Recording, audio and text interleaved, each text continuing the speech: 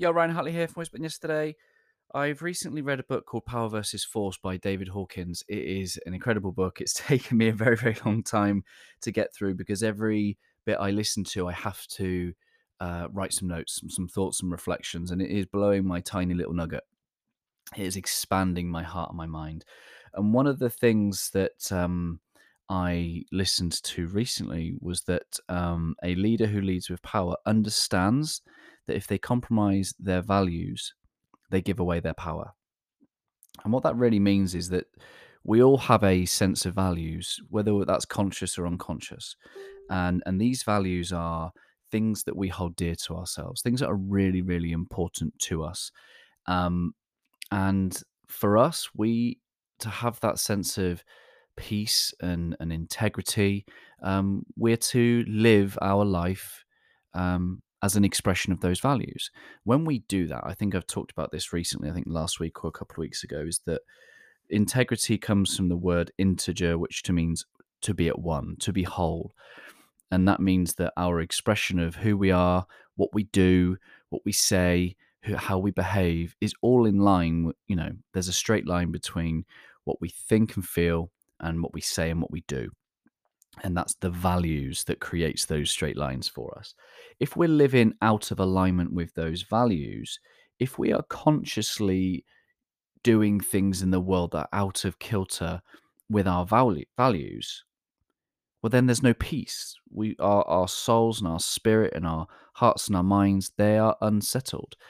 And those who I have worked with now at a heart set level, who have an absolute clarity of their values, and values is spiritual work. This isn't I just think about my what's important to me. No, it's we go through processes of storytelling and experience, and I have many conversations about helping people understand what is the hierarchy of those values, because when those things are brought into conflict, um, they will often manifest in some form of cognitive dissonance, which is just uncomfortable thoughts, um, and become unsettled in our spirit.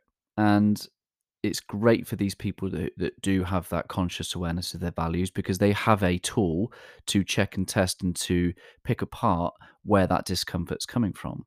If you are not clear on your values, um, this sense of discomfort might often escape the ability to find words. You don't necessarily know why it is that something just feels off, something feels right, why you feel a bit um, just tired, drained, exhausted, frustrated, whatever that might be.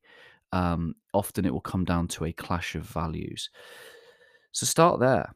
Really get clear on your values, and then there will be situations in the world that will push against the boundaries of those values. And maybe you'll be put in positions where to do a particular act, to do something within your business, to do something as an employee that maybe contradicts your values. You'll be placed into cognitive dissonance. And there are two ways to overcome cognitive dissonance: is to rationalize it, is to change your thoughts and your behavior around it. So you almost like you justify doing that behavior anyway.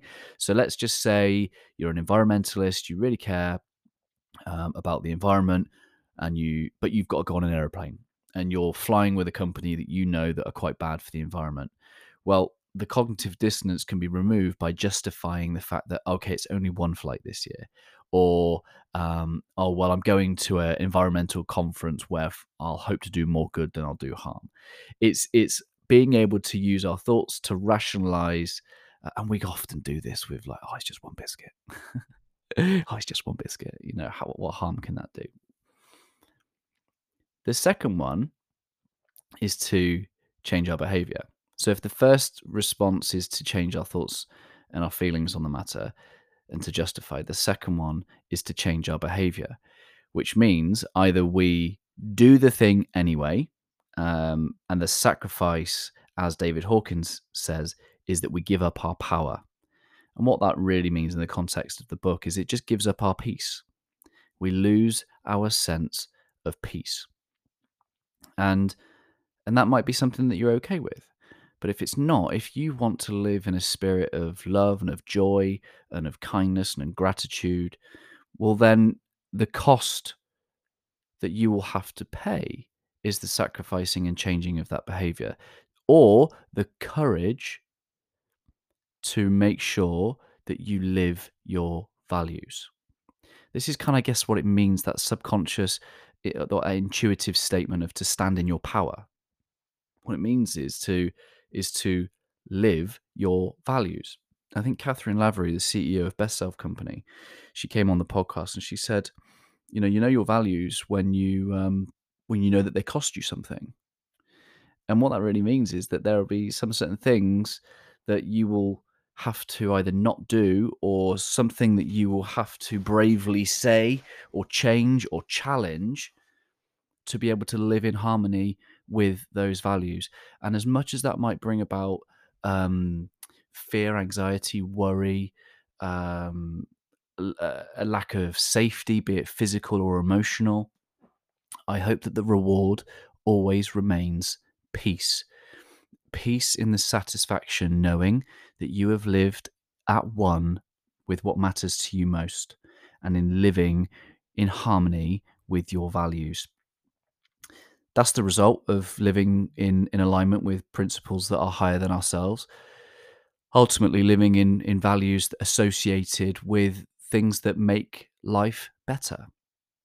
If we're living in alignment with values that contribute to the betterment of other human beings, then we're going to be just fine. Because as David Hawkins also said, whatever we contribute to life will benefit us too. Why? Because we are life. We cannot separate ourselves from that which is life. So anything that we do with a values based heart set that is all about contribution, that is all about kindness and service and love and connection and belonging and collaboration. The universe wants to see more of that. It supports more of that. And I think it rewards you with a sense of peace, joy, and satisfaction. Keep leading with your heart set, my friends, because to give up your values is to give up your peace. Live your values, and I hope that your reward is peace. Always love, my friends.